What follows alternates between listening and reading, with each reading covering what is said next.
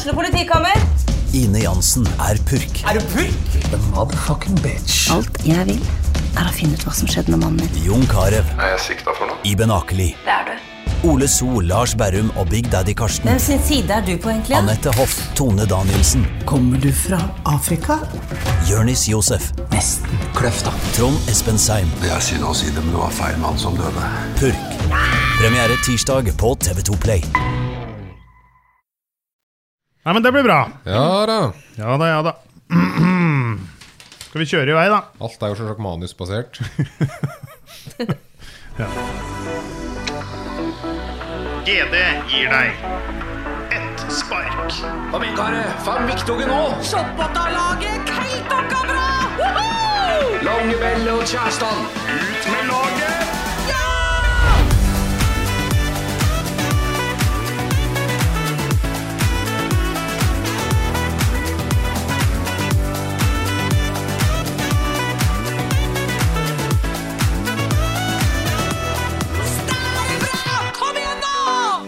Det ingenting som gjør at jeg blir i bedre humør enn en god intro, Reidar. Dette topp stemning med en gang. Jeg tenkte vel det plystring i fri nå. Nå hører jeg det litt glad plystring der. Det jeg ser for meg at det jeg som plystrer i den introen her. Hører det? Og så kommer du inn på saksofon etter hvert. Ja. Hør nå. Her kommer du. Lite saksofonmiljø i Lom dessverre, så jeg heller borte noe sterkt på det, men heller for sent å lære. Nei, det ikke det. I hvert fall de små strofene der, de synes jeg du skal klare å lære deg. Nei, da var vi i gang i en episode, lurer på om det 29. Vi nærmer oss nytt jubileum. Det begynner å bli mange, men det er bare spredd over et hjelma langt tidsrom. Ja, vi begynte vel november 2020 eller noe sånt, tror jeg. Det begynner å bli en stund siden, men vi har holdt det sånn relativt kontinuerlig, så det jo greit. 3 på rappen nå, det imponerende. Det meget imponerende. Til tross for at jeg var liggende med både skitu og influensa og alt som finnes, så det er en prestasjon at jeg hele tatt i livet og her. Ja, du har jo knapt ansikt igjen. Det begynner å bli mer formfullt ign nå, på dag 2-3 siden bare skjegg, egentlig. Om det ingenting. Jeg kom tilbake 2 dager uten å ha fått fast føde. Da litt bleik om det. Det altså. Det gikk opp troppen her, så jo 50 etasjer. Det jo den trimmen jeg har i løpet av livet mitt nå om dagen, å gå opp troppen. Jeg måtte stoppe ved sykehuspartner i 3. etasje her og ta med 5 minutter, for jeg var så kjei. Så det var godt det var der da. Jeg har sikkert fått litt hjelp hvis det trengtes. En kort vei til hjelpen, så det strålende. Vi har ny sending. Forsvinner mikrofonen igjen som vanlig. Vi har ny sending i dag vi kan gå gjennom litt hva vi skal gjennom da. Vi skal nå ha SOS-spalten vår som vanlig, sport og samliv. Så har vi vanlig, ja. Andre gangen. Andre gangen, ja. Da blir det fast. Så det en ny spalte som vi har blitt introdusert for fra din nyhetsredaktør-kollega da, som mente at vi måtte ha en motespalte. Ja, så pålagt det egentlig da, kan si. Vi har pålagt det, for å ta den utfordringen der, og så skal vi prøve på en liten 15 spørsmål igjen, som vi skal ha underveis der, så du klarte det så lett sist gang, synes jeg. Så får vi se hvordan det går. Men før det. Og så gjest. Gjest. Intern gjest. Ja. Og det har vi hatt suksess med før. Hans Bjørner Roseth leverte jo gode historier her på løpende bånd da han var gjest. Kristin Roseth jo sportsjournalist i GD om dagen, som sikkert mange har sett. Gode sportsreportasjer som også skriver. Jeg tenkte at du har jo mye å fortelle om, så måtte du få det inn i studio her. Ja, dette har gledd deg på lenge. Ja, jeg litt nervøs faktisk. Ja, det skjønner jeg egentlig godt. Men hva leste du jobbe i GD og skrive sport? Vet du hva, det veldig kjekt. Jeg har lengtet etter et redaksjonsmiljø rundt meg, og så det ekstra moro å møte lokale utøvere og mennesker. Så jeg trives veldig godt her. Selv om miljøet rundt det tvilsomt, så det bare ingenting. Altså. Nei, det veldig bra. Så jo redaktør i 2 blad i tillegg, da, skisport og friidrett, så det nok å pusle med. Ja da, det nok sport oppi hodet mitt. Ja. Og glad i sport da. Veldig. Så du tidligere utøver selv også, på et relativt høyt nivå, vil jeg nå si? Ja, jeg sprang 800 og 1500, og var på landslaget noen år. Ja. Fikk prøvd meg litt både her og der, inn- og utland. Så ja, jeg har nå testet nervene og melkesyra i alle fall. Jeg har du sett deg rundt i gatene her nå til dags og i 2022, og det går fortsatt fort. Så det ikke noe... I gatene? Ja, det ser jeg, og stier og alt mulig for å fly rundt der. Og strønger jo et lite sportslig alibi her etter å ha sett Altså, du jo skjemt ut hele redaksjonen med å vralte det oppvaskeren på film. Det bare gikk jo så fort. Vrak oppover der, så det så mistet all sportslig integritet, heter det vel. Så oss trenger virkelig å få lyftet den opp, så derfor det godt å ha noen som litt... Jeg har en utfordring til deg der da, hvis du drar den varianten der, så skal jeg prøve nå å komme i dialog med Tobias Foss. Skal vi se at du og han kan ta oss og sykle opp Reistadbakkene borte på Vignes-siden der. Så kan vi se en som vralter da. Jeg måtte jo opp og prøve å hoppe ikke ned etter å ha sett du har drivet der. Jeg tror jeg gikk baklengs et minutt raskere enn det du brukte opp der. Lykke til opp bakkene. Ja da. Og skal prate mer med Kristine om karriere og henne etter kort her. Vi har jo fått kjenne på det som på sportslig floskelvis blir kallet medaljens bakside. Men det kommer oss attendot. Men vi må få... Ja, riv ut nå til så her spaltun kanskje, slik at oss... Før det så skal du få en lyden av et spark, på en måte. Du skal få en liten gåte her. Hva kan dette her være lyden av?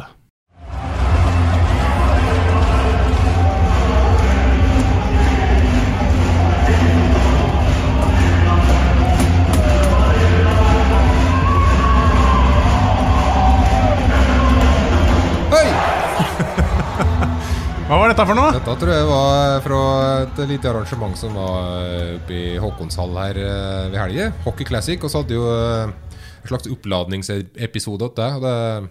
Det var artig det. Ja, det hjalp jo det at vi hadde litt episoder, skapte litt blest rundt dette. Æra, ja. Ja, vi tar æra for det. Voldsom sportslig suksess. Jeg og kollega Tore Steffens fikk lov til å dra opp der og overvære det hele. Veldig, veldig gøy med seier til både Lillehammer og Lillehammer for damer og herrer. Du var på tribuna? Ja, jeg var satt midt i svingen der blant patrioten med 6-åringen min som var på sin første hockeykamp, så han lærte mye den dagen.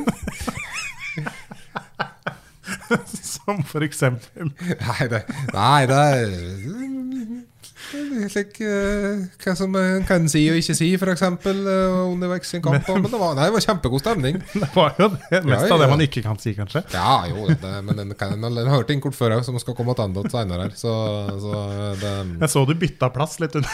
Ja, altså, men det handlet mest om å få bedre vinkel inn, egentlig. For det var mye flagg, og det var ikke så lett å se for en liten en. Men nei da, det skoset svært også. Altså. Det var artig, og det å komme inn i Håkonshall, da, når det liksom pynta til hockeyfest, og det jo liksom det lett og som blir bruker store ord, men det liksom litt katedralfølelse altså, når det fylles opp, og det artig å få at den hallen blir brukt til slike ting innimellom, altså. Det tykker jeg tøft. Hvordan du på hockey, Kristin? Du har faktisk fått dekke dine aller første hockeykamper den høsten her. Ja, jeg fikk utfordring av Reidar en søndagskveld 9:30. Så tør du ikke si nei, eller? Vikar og Kan du dekke hockeykampen på torsdag? Og jeg tenkte med stille sinn, hjelpes meg. Og hjertet begynte å dunke. Så sa jeg ja. Og jeg grua meg i 3 dager. Det var et par meldinger der underveis, men det gikk fint det. Resultatet ble ålreit, det. Jeg fikk litt hjelp av ei som veldig dedikert til hockey da. Hun satt og sparret litt i siden av. Takket være hun, så jeg kom meg gjennom det. Men det var jeg hadde litt hjerte i halsen. Jeg vil huske selv det første hockeykampen i dag. Jeg har jo ikke vokset opp med det der å være tett på hockeyen egentlig. Ting går så fort der da, de skifter spillere hele tiden, og det trøkk. Men jeg følte liksom det gikk bra med helt til de kom i siste pause her med et slik ark og skulle stemme på Lillehammers beste spiller. Helt greit, Lillehammer har jeg ført nøye på. Men jeg skulle jo komme med forslag på Spartas beste spiller, og det minner om at det ble for mye for meg å skulle kunne vurdere det. Så, et triks da ofte å ta keeperen, så lenge de ikke har sluppet inn 7 mål da. Men det var keeper, hadde ikke vært god, så jeg lurer på om det ble en tekstmelding at den Anders Espen som satt og så på kampen hjemme, men hadde liksom et litt innspill der, og det juksa litt den gangen.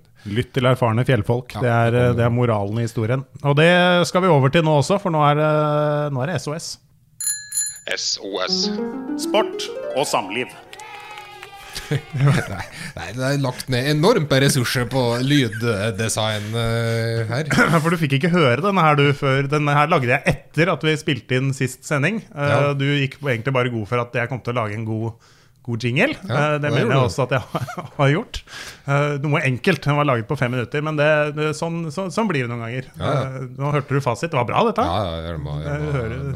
Nei, og så har jo samlivsspalte her. Men nå er jeg spent, for jeg aner ikke hva som kommer nå. Du har bare sagt, jeg har tema, har du sagt? Nei, altså, jeg har jo fått inn spørsmål. Dette er selvsagt utenfra, ja. Ikke noe hypotetisk. Helt hypotetisk spørsmål, selvsagt, dette her. Men det er jo da en person som som sier at kjæringen mener at den skal begrense språkbruken under fotballkamp, fordi ungen blir skremt og lærer ord som den kanskje ikke bør kunne når den er 3 og 6 år. Det er jo det så gamle som ungen mine er, faktisk. Det var rare greier. Det høres kjent ut. Men det er utenfra, Ja, nei, når man ser på fotballkamp så kommer man jo ofte til et modus der jeg klarer ikke å kontrollere meg da. Jeg ser meg selv utenfra at nå kommer jeg til å si noe dumt. Noe som ikke passer seg. Men jeg klarer det. Bare skjer da. Ja, det tyter ut, ja. Så det er på en måte, det blir feil at jeg skal få skulde da. For at det kommer ut like ord selv om ungen tilfeldigvis er i nærheten. Så dermed, nei, den andre parten i samboerskapet bør gripe inn og faktisk verne ungen mot det da. At I stedet for å bruke kjeft på den det gjelder. Men hva om ungene begynner å grine og sånn da? Hva skal du... Ja, det var jo skjedd. I dette tilfellet? Ja, I dette hypotetiske tilfellet. At det en gang for jubel på mål, at det satt liksom helt ros og plutselig bare oppe.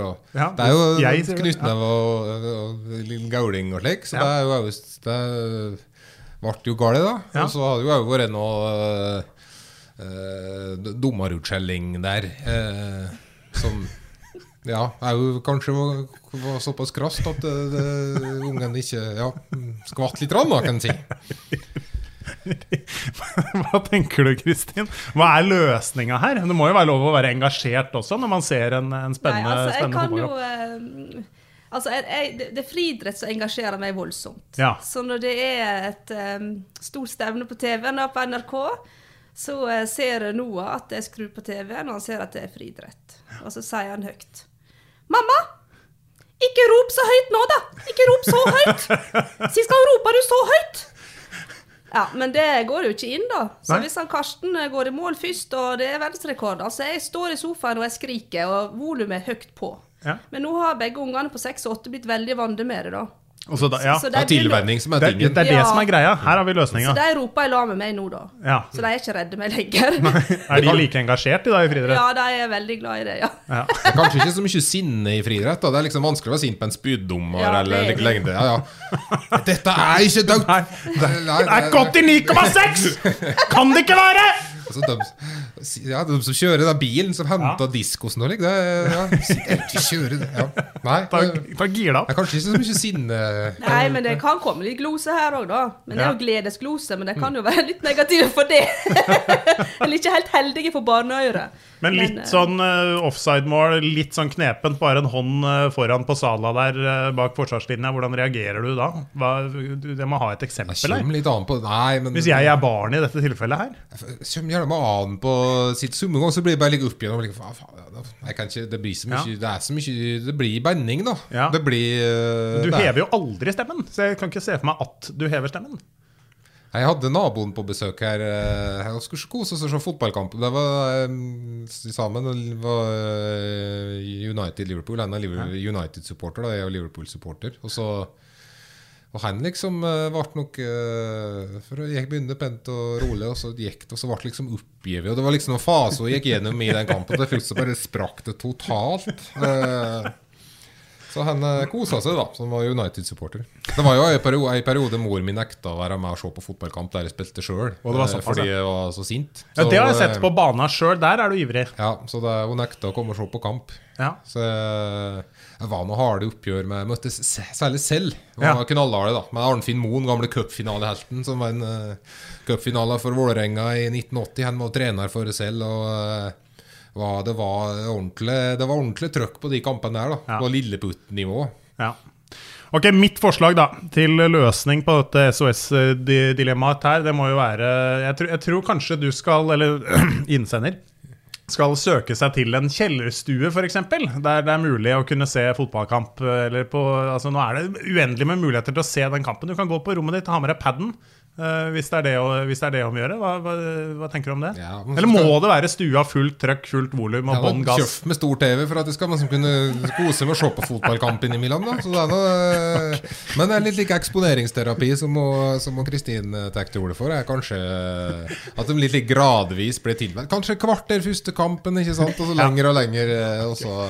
Da blir det tilvenning som blir løsningen. Takk for fasit. SOS.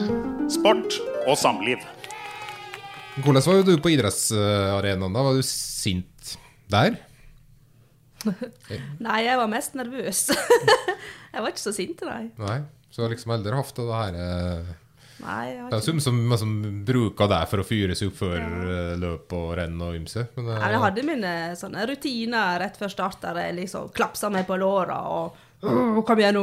Ja. Som Karsten Warholm. Ja, litt sånn. Ja. Han tar noe litt lenger. Han helt ekstrem. Ja. Ja da, men det er vellykket det han driver med da, for han. Ja, for han funker det. Nei, så jeg var ikke sint til deg. Nei, ikke hvis det gikk dårlig, eller var ikke like at det knuste ting og slik? Nei, det gikk kjekt, men jeg kunne furt det, ja. Ja.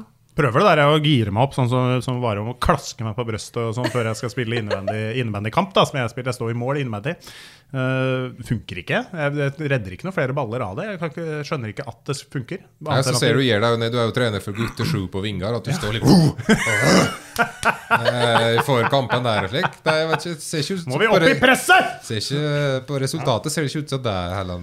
Nei, det blir mye tapp, men Vingar liten skole for å skylde på det. Det må være mulig. Ja, Kristin, nå skal vi prate om idrettskarrieren din. Du har jo vært på landslaget, som du sier. 3 NM-gull på 800 meter. Vært med i internasjonale mesterskap rundt omkring. Altså, når skjønte du at du var skikkelig god til å springe?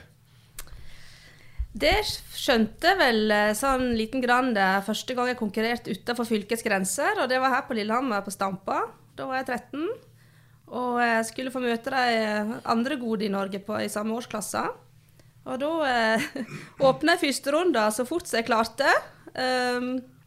Og så sprang jeg så fort jeg klarte på siste dag. Jeg var jo stokkstiv, men jeg vant. Og da fikk jeg vel en følelse av at dette her ikke var så gale. Jeg gikk også på ski frem til jeg var 17, men jeg syntes det var kaldt, og jeg likte bedre sommeren og springing. Ja. Så da valgte jeg friidrett. Man må løpe litt på vinteren nå. Skal du holde deg i form til sommeren? Ja, det er en del springing på vinteren. Ja, så kaldt det uansett. Det slipper du ikke unna. Og jeg har tredemøller da, vet du. Ja, det er jo sant da. Det er jo bedre det. Etter. Ja, jeg er enig i det. Gå på ski, det er kjedelig. Sånn gå langt i hvert fall. Det er så kaldt. Ja, du må gå fort nok da, vet du. Ja. Ikke se på meg med det blikket der å si. Det er vel to målte meg opp og ned der og sa du må bare gå fort nok. Det er vel 2 av Nord-Europas tyngste løpesteg her i studio her, så det er jo ikke, jeg vet ikke om det er så mye bedre der, men det var bror din som var treneren din, skjønte? Ja, det var det. Han drev med friidrett selv da han var liten, så, eller ikke liten til han ble junior da. Så han har fulgt meg opp. Nei, så ble jeg litt eldre og kom inn på et juniorlandslag, kan du kalle det da, med Kjell Arve Husby som trener. Rodals gamle trener. Og da skjønte jeg at jeg var begynt å, at noen så meg da. Da var jeg 16-17. Og så rullet han ballen videre, og jeg sprang fortere, og så kom tidene. Kløkka lyger ikke i friidrett, så... Ja, for du har masse ikke noe så mye annet skulde på det selv. Altså, du kan ikke skulde på dårlig ski, eller det litt dumt, dårlig dommer, eller... Det er masse det selv som avgjør. Det er veldig ærlig idrett. Ja, ærlig sier du avslørende, sier jeg. Avslørende også. Ja. Hva var som dine sterke sider da? Offensiv, uredd. Jeg likte best å springe i front, for jeg likte ikke å ligge bak i felt og kave og spenne bort de andre. Ikke ligge Jakob Ingebrigtsen. Han skal støtt drive baki der og røre og ut og Når det er best, så kan ikke ligge fremst og så bare... Gå rett i tet, gå i brudd med en gang. Ja. Så du var liksom låg fremst og bare... Jeg likte det best, men når jeg kom til utlandet, så var det jo mange som var bedre enn meg. Så hvis jeg la meg fremst da, så hadde jeg jo brent kruttet før 500 meter. Så da måtte jeg legge meg litt bak da. Ja. Kan legge deg foran og dra ned tempo, da. Ja, det kunne jeg, men... Men i slike felt, det er mye knuff. Ja, det er det. Er det slike tjuvtriks med som man driver, eller er det... Det er ganske normalt det, å bruke alle bøgene litt. Ja. Men jeg husker en gang jeg var på nordisk mesterskap i Stockholm, og så hadde jeg siste etappe på stafettlaget. Og så fikk jeg pinnen som nummer 2 rett bak Sverige. Og i første sving så klarte jeg altså å trakke av hun skonen, hun som leder av svensken. Så hun sprang bare 40-300 meter på ene foten. Og jeg tenkte, uffa meg, dette var jo ikke snilt gjort av meg, og du begynner jo å tenke litt da. Og så i siste sving så smelte stafettpinnen inn i magen på meg, og sa et eller annet stygge glose til meg. Og så roper jeg høyt, unnskyld! I siste svingen! Og så tenkte jeg må du klare å ta hun der da, når hun har bare en sko. Så jeg klarte å ta hun da, så vi ble nordisk mestere da. Det er viktigste der. Ja, men jeg hadde jo så dårlig samvittighet etterpå, men hadde jeg prøvd å treffe foten henne og trakke skoen, så hadde jeg aldri klart det. Så det var et hendelig uheld. Ja. Så du ligger veldig tett på da. Du jublet ikke opp i ansiktet nå? Nei, jeg gjorde ikke det. Jeg gikk ikke bort og jublet. Kjørte en Northug der. Hva var største opplevelsen din da? Det er mange, men det må vel være da jeg vann NM i Drammen og satte personlig rekord, og var veldig nærme kongepokalen. Da var det stor diskusjon på bakrommet. Så, og det var en helt nydelig dag, og jeg sprang i front og vann med flere sekunder og satte pers. Så det var kjekt, og da kvalifiserte jeg meg også til EM, så det var hyggelig. Og EM, hva var det Jekkel da? I München, så nå i august, når det var EM i München, så var det 20 år siden jeg var der selv. Ja. Det var på 1500 da. Så det var litt artig å tenke tilbake på. Olympiastadion i München. Ja. Hvordan var det der? Nå var EM og sikkert mye folk og...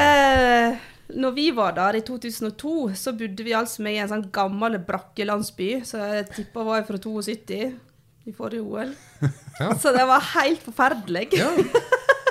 Ja, så... Det er kult å ha løpt der da. Ja, det er kult. Og så, når jeg stod på startstreken i forsøket, så stod jeg gatt med en rumenska, jeg heter Gabriela Sabo, som var veldig god på den tiden. Og hun var jo da katolikk.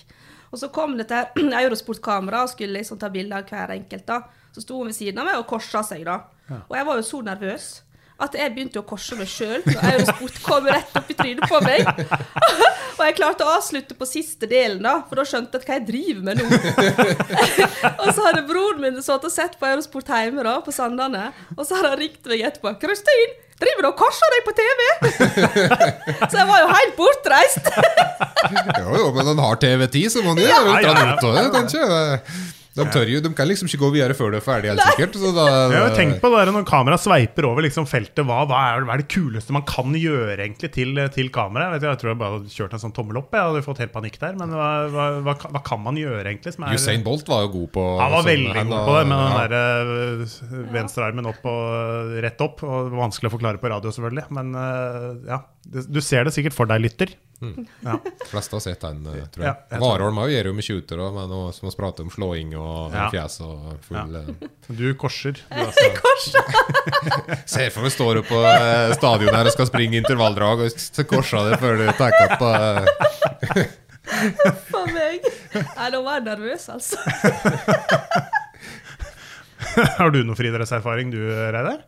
Jeg var, 9-5 rekord på 60 meter, tror jeg. Og da startet og klukka litt sent, så det tror jeg nok jeg var heldig. Det var grus da, mye grov, men jeg var med eldre haft anlegg. Jeg var brukbar på liten ball. Har du hørt noen løpe på... Jeg lurte med du sa i en annen podcast vi hadde at du sa 11-2 på 60 meter. Ja, det var oppfølgingsløpet. 9-5, du har satt den nå da, nylig. Det er jo slik...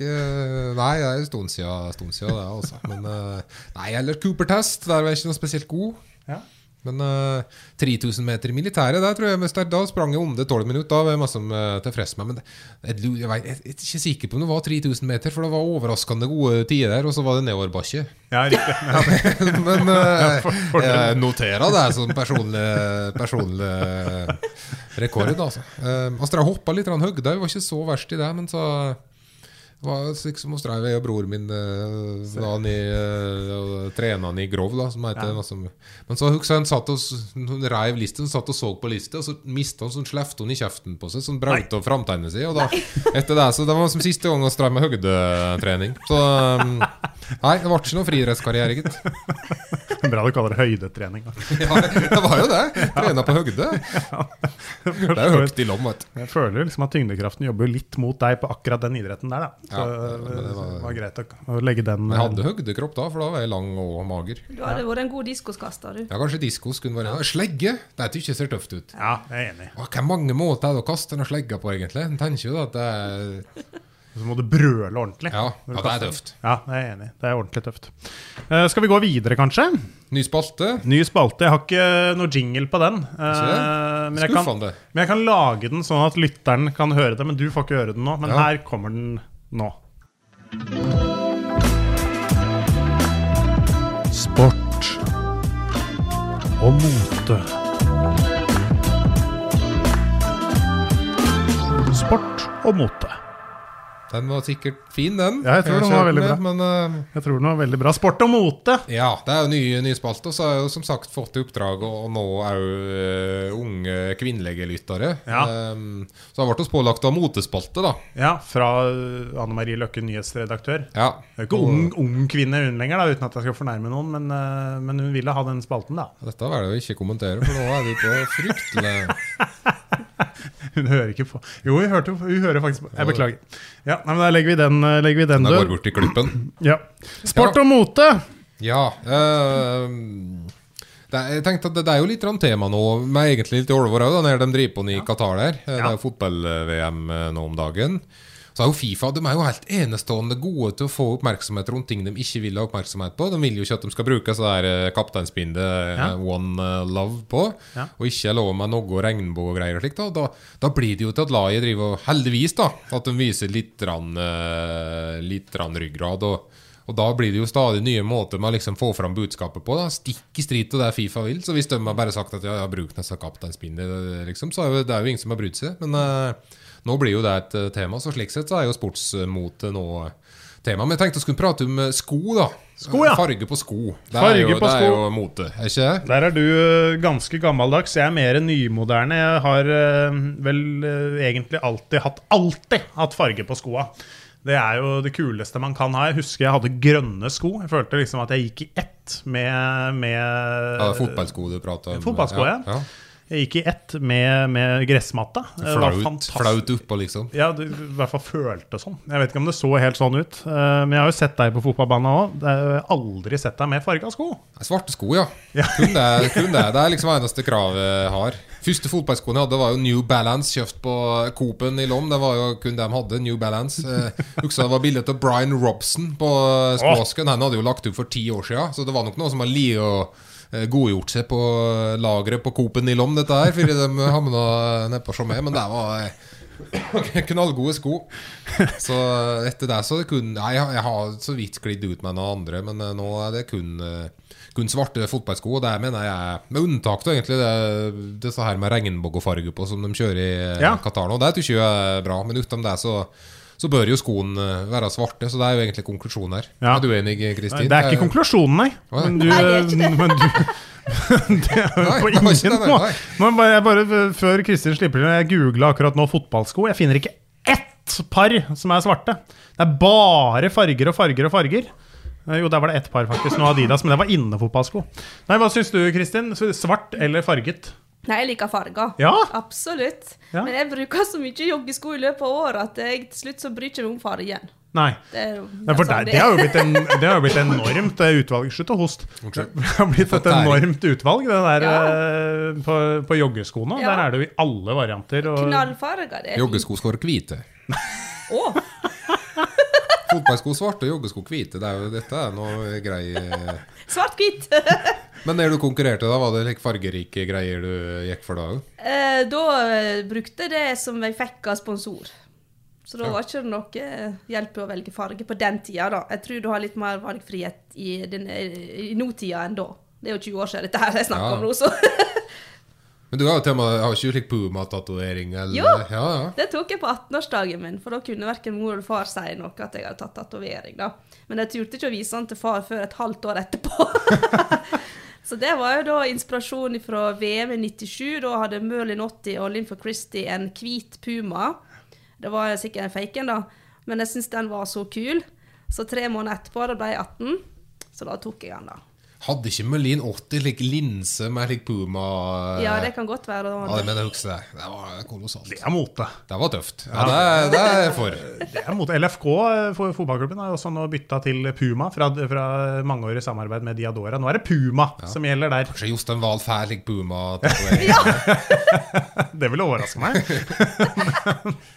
Men Puma, det er jo som, Ja, det har alltid vært litt kult det. Ja. Kanskje ligge litt nede siste året, men nå føler jeg det liksom tatt seg opp igjen. på vei opp nå. Ja, Puma er litt Hvis det kult. var svarte sko, så jeg følger jo når jeg er med på, jeg er jo Liverpool-supporter. Harvey Elliott, Ja. nye stortalentet, ja, 19 år enn vel borte kanskje. Han har svarte fotballsko. Det tror ikke jeg er tøft da. Han spilte i Blackburn, han vet du, som er mitt lag. Ja. Spilte der i fjor. Herja. Burde Ja, 2 år vært der i år også. 2 år siden. Beklager, tida går fort. Nei, men konklusjon. Konklusjon, det er fotballsko. lov med masse farger på skoa, gjerne regnbue, hvis det er ønskelig. Hvis du skal være gammeldags, som Reidar, så kjører du svarte. Det var sport og mote. Sport og mote. Sport og mote. Det var sport og mote. Det var sport og mote, ja. Det var det. Ja, ikke mest velutviklet spalta vår, men den da kommer jo selvsagt til å Ja, det kommer til å ta helt av etter Det hvert. Det er jeg ganske sikker Kanskje på. skal få inn litt slik designer, og ja, og så kan det er mye mulighet til det her, altså. Ja.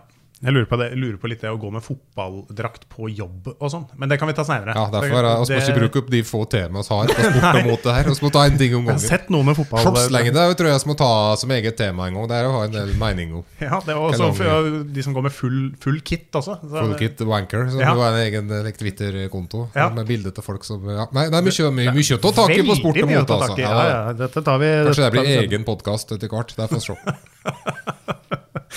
Nå skal vi over til en fast spalte som vi har nå på gang nummer 2, nemlig 15 spørsmål. Du var veldig god sist, Reidar, og kom fram til løsningsordet som var Øystein Pettersen.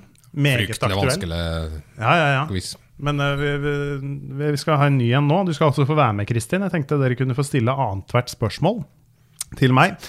Så til lytterne, her kommer løsningsordet. Maren Lundby. Maren Lundby. Hørte ingenting? Nei, jeg hørte ingenting. Ferdig til å lese inn slik som de hadde på 20 spørsmål. Like. Ja. Origami. At det var liksom slik Ja, der litt voldsomt sånn slik der flat stemme som sa det. Nei, det er vår kollega Inger Stokland som leser dette her. Har veldig ålreit, fin røst. Nøytral, god, trygg røst som leser. Det hørte du som er lytter. Og så viser jo at vi har jo like skjelt som de hadde på 20 spørsmål, som viser et publikum. Det er jo publikum her. Ja, det er publikum, ja. Så de får se det der da. Ja, og så driver de og girer seg opp da, når det liksom nærmer seg rett svar. Nei, men dere får da 15 spørsmål til å gjette dere frem til dagens løsningsord, som altså da er noe idrettsrelatert med tilknytning til Gudbrandsdalen. Det var fryktelig vi oppe. På 20 spørsmål så er det dyrerike og sånn, 4 det er i stavelser. menneskerike. Ja. Vi er i menneskerike. Ja. Ja. Eller dyrerike, som det kanskje kalles. Ja, det er dyrerike. Det er på 20 spørsmål. Du må jo se på 20 spørsmål slik at du har terminologien Ja, men, inne. hørte jeg rettet meg inn igjen. Vi skal til dyrerike. Ja. Ord på 2 bokstaver. Nei, ord med 2. Satt sammen av, ikke sant? Ja, 2 ord. 2 ord. Ja, hvis det var 2 bokstaver så tenkte jeg det var OL, men det er ikke... Ja. Nei, jeg surret fælt der nå. Det er et ord med 2 ord. Vær så god. Ja. Er det en idrettsutøver? Det er det! Ja. Det er det. Vi holder meg jo aktuell, ikke sant? Så er det idrettsutøvere. Jeg tenker at det er ålreit. Kristin, klin til! Er det en kvinne? Det er det! 2 rett der nå, 2 rett ned. Er hun fra Gudbrandsdalen? Nei, det er hun ikke. Ja, det var jeg sa hun nå. Du har spurt om kvinner. Ja. Jeg lurer på meg, jeg dretter meg ut her igjen. Driver hun med vinteridrett? Ja, Jeg bor hun på Lillehammer, men kommer fra en annen plass? ja. Det riktig. Du snirkler deg inn som vanlig. Det presist gode spørsmål. Jeg jo mellom 20 og 30. Ja. Driver med noe som har med ski å gjøre? Ja. Hun smilende? Ja, jeg vil jo si det. At hun en glad jente. Det vanskelig å si nei på det spørsmålet. Fremstille noen som sur. Sur, ja. Ja, så det kan jeg ikke si. Nå det også førstemann av dere som gjetter riktig, som vinner, ja. Oh, ja. Ja, så det litt heder og ære her også, så det lov å bare hive Jeg tror jeg vet hvem det men du tror du vet kommer fra Toten? Ja. Nå legger jeg på sylfatet der, Kristian. Vær så god. Det Maren Lundby? Ja! Det helt riktig, og Kristin vinner. Takk deg da. Jeg så galant. Ja, du det. Ja, du god på dette her, altså. Jeg prøver å holde løsningsordene veldig relevante, aktuelle. Ja, det jo litt konvolutt, men ikke som å dra opp litt der. Ja, jeg må gjøre det vanskeligere, altså. Det var 10 spørsmål, det. Så rett ned. Ja, nei, og så sterkt lagarbeid. Enormt presise spørsmål. Nei, men det var dagens 15 spørsmål. Nå skal vi prate litt alvor da. Ja, vi får gjøre det. Mye rørprat så langt, men vi må prate litt om alvor, Kristin, for som vi jo på en måte kommer med som frampeik, som det heter i litteraturen, så det gikk jo ikke så bra. Jeg kan ikke si det helt, men det gikk jo ikke helt liksom du hadde tenkt, denne idrettskarrieren din. Det må man kunne si. Du har jo ikke lagt skjul på at du fikk et utfordrende forhold til mat og utviklet spiseforstyrrelse og det egentlig skipla hele greia. Jeg holdt på å si, når startet det? Det startet når jeg var 17-18 år. Jeg var altså med på idrettshøyskolen i Oslo og skulle ta en O2-test til å med 3. klasse idrettslinje fra Sandane. Og jeg hadde nå aldri gjort det før. Jeg var veldig spent. Jeg gikk inn da på labben, og så ba han meg om å gå på vekta. Så gikk jeg på vekta og var liksom ikke så veldig komfortabel med det, uten at jeg egentlig vet helt hvorfor. Og så jeg noen 2 tall der som jeg ikke likte, og stusset litt. Og så begynte jeg å tenke meg på de 2 tallene. Jeg egentlig tenkte på hva jeg skulle gjøre inn på mølla. Og så tok jeg testen, og så gikk han veldig dårlig. Jeg fikk et dårlig resultat. Og så sa trenerne, /lærerne da, at hvis du skal vinne NM neste år også, så du nødt til å forbedre dette her. Det sa ingenting om at jeg måtte slanke meg eller noe sånt, men det var liksom det som jeg på en måte hadde prestert på og mestret ganske mye frem til da, så ble det pirket på. Og jeg la jo veldig mye ned i akkurat dette her med friidrett. Så da bestemte jeg meg vel egentlig bare der og da at nå skal jeg gå ut og trene mer og ete mindre, for jeg skulle gå ned i vekt. Og jeg en sta person jeg først bestemmer meg, og det trenger ikke alltid være like positivt, og i dette tilfellet var det ikke positivt. Så da begynte jeg å rett og slett slanke meg, på samme tid som jeg da trener for fullt og enda litt til. Og så tok det noen måneder, og jeg hadde gått ned litt i vekt. Og den gang da Kjell Arve Husby trente meg, så han det etter noen måneder når jeg møtte han på samling i Oppdal. Og sa det at nå syntes han at jeg var blitt litt tynn, og spurte om jeg hadde det bra. Men da var alt så tidlig i forløpet at jeg var fortsatt inne i den bobla at jeg skulle gå enda mer ned, så jeg sa at alt bra, og ble egentlig bare glad for at han så at jeg endelig hadde gått ned litt. Så det tente bare på enda mer, at jeg ville slanke meg enda mer. Og så kom den sommeren, og da hadde jeg gått ned såpass mye at jeg ikke hadde nok særlig energi, og den sesongen gikk veldig dårlig. Avisene hjemme skrev at jeg var overtrent, og etc. Men innerst inne visste jo jeg det at dette her var en begynnelse på en spiseforstyrrelse, men likevel så ville jeg ikke innrømme det. Så du skjønte det egentlig selv at dette her ikke var bra? Jeg skjønte at det var ikke bra, men da hadde jeg kommet inn i en sånn sykeboble og laget med masse rutiner og regler for hvordan det skulle være sånn og sånn med maten og treninger, så ingen fikk på en måte begynne å rokke med det. Så tok det litt tid da, så sa jeg meg villig til å gå og få hjelp. Og jeg prøvde litt forskjellige folk. Og mange som sa at du så sta at vi kan ikke hjelpe deg. Og dette her det jo en del år siden, så den kompetansen på det området her var nok ikke så utviklet som den i dag. Og så var jeg kanskje ikke så heldig og fikk møte de som virkelig var gode heller. Men på en eller annen måte så kom jeg meg ovenpå igjen, for at jeg fikk et valg om at enten så må du bare ete mer slik at du får trene, eller så må du bare slutte med idrett, for ellers så ødelegger du deg. Og da var jo også broren min ganske sånn hard mot meg, i positiv forstand. Og var kanskje den viktigste bidragsyteren la med mor mi da, til å få meg til å ete. Så da klarte jeg å ete meg opp igjen i akkurat balanse, slik at jeg fikk 3 gode år på barna. Så jeg kalte de årene frisk nok til gull. For da lå jeg akkurat i balanse til å mestre. Og når de 3 årene hadde gått, så fikk jeg jo, eller hadde utviklet beinskjørhet. Så jeg brakk ryggen, eller tretthetsbrudd i ryggen, som ble veldig stort, fordi jeg gikk til kiropraktor og fikk knekt opp, for jeg visste ikke at det var brudd. Så da det hele enda med at jeg måtte bare legge opp for smertene var så store. Og så når jeg la opp, så var jeg ikke mer enn 24 år, og jeg synes jo det var veldig bittert å legge opp. Så det enda med at da fortsatte jeg med spiseforstyrrelsen på en eller annen måte, så jeg vet ikke helt hvorfor, men jeg gjorde noe det. Og da ble jeg enda sykere, så jeg hadde sykdommen helt til jeg ble 31 år.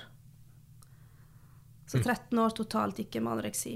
Men når man begynner med det, når du kom til det, liksom det punktet at dette har jeg lyst til å gjøre noe med, skjønner man ikke selv at det at man vil trene mer, og samtidig spise mindre, det er jo egentlig en oppskrift på katastrofe da. For å trene mer, det krever jo mer energi. Den ene siden, de skjønner det, og vet det i teorien.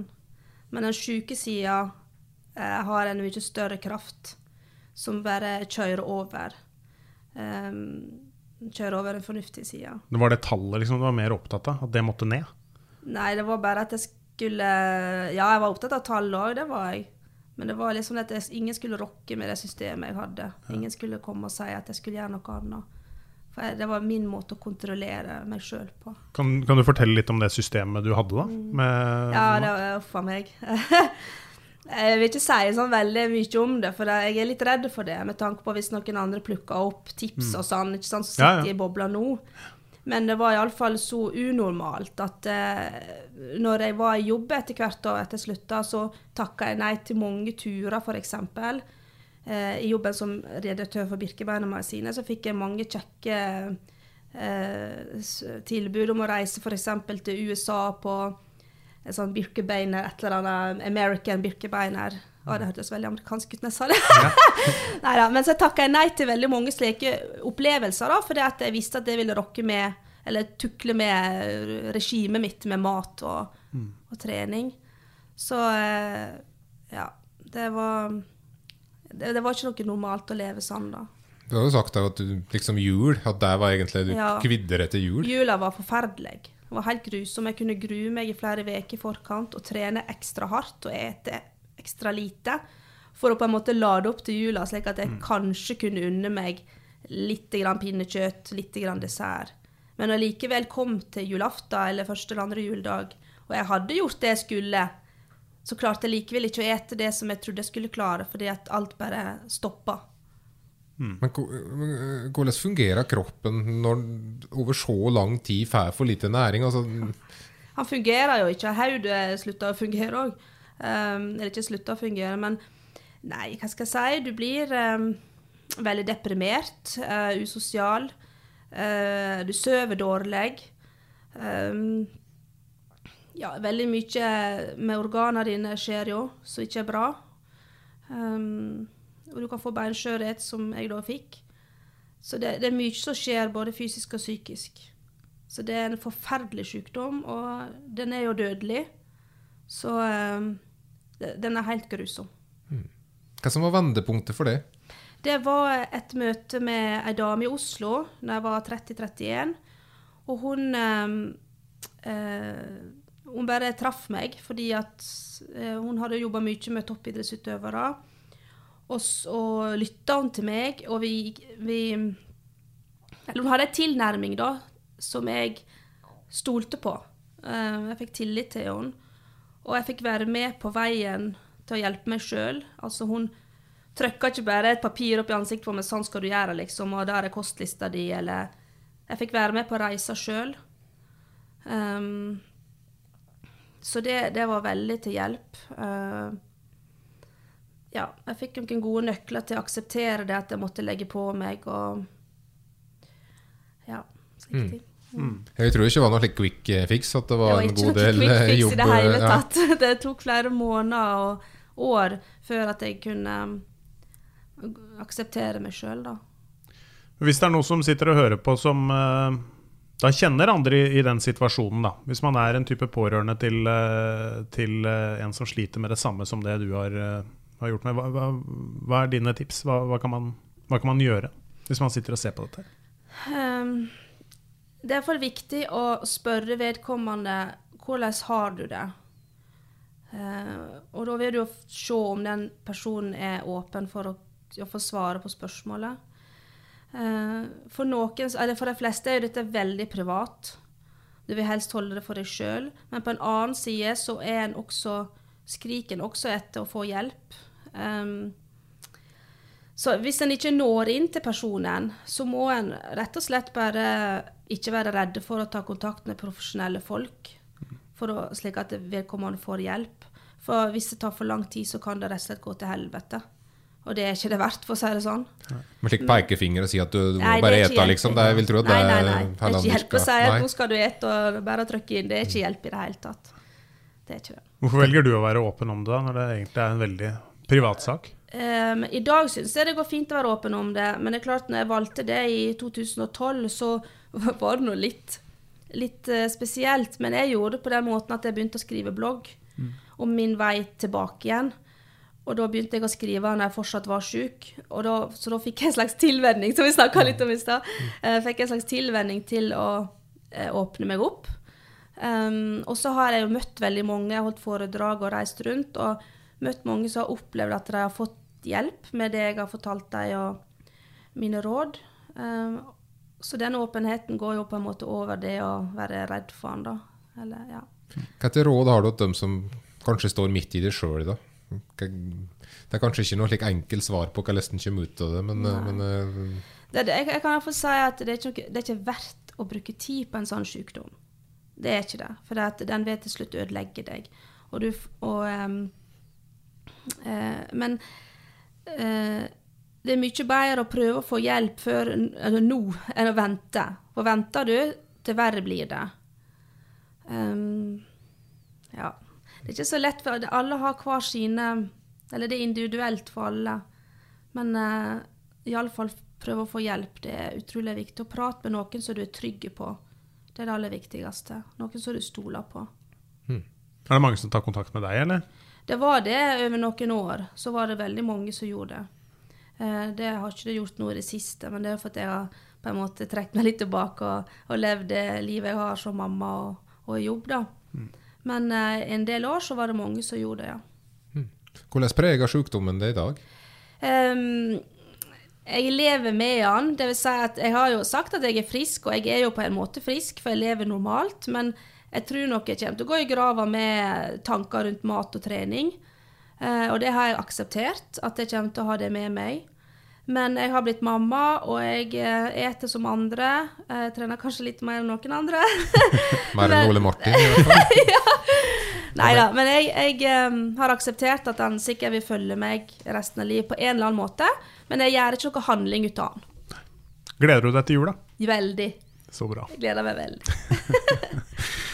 Ja, men da, tusen takk for at du deler av dine erfaringer, Kristin. Jeg er sikker på at det til hjelp for mange som hører på, som enten sliter med sånne ting selv, eller som kjenner noen som sliter med spiseforstyrrelser. Så åpenhet må være nøkkelen.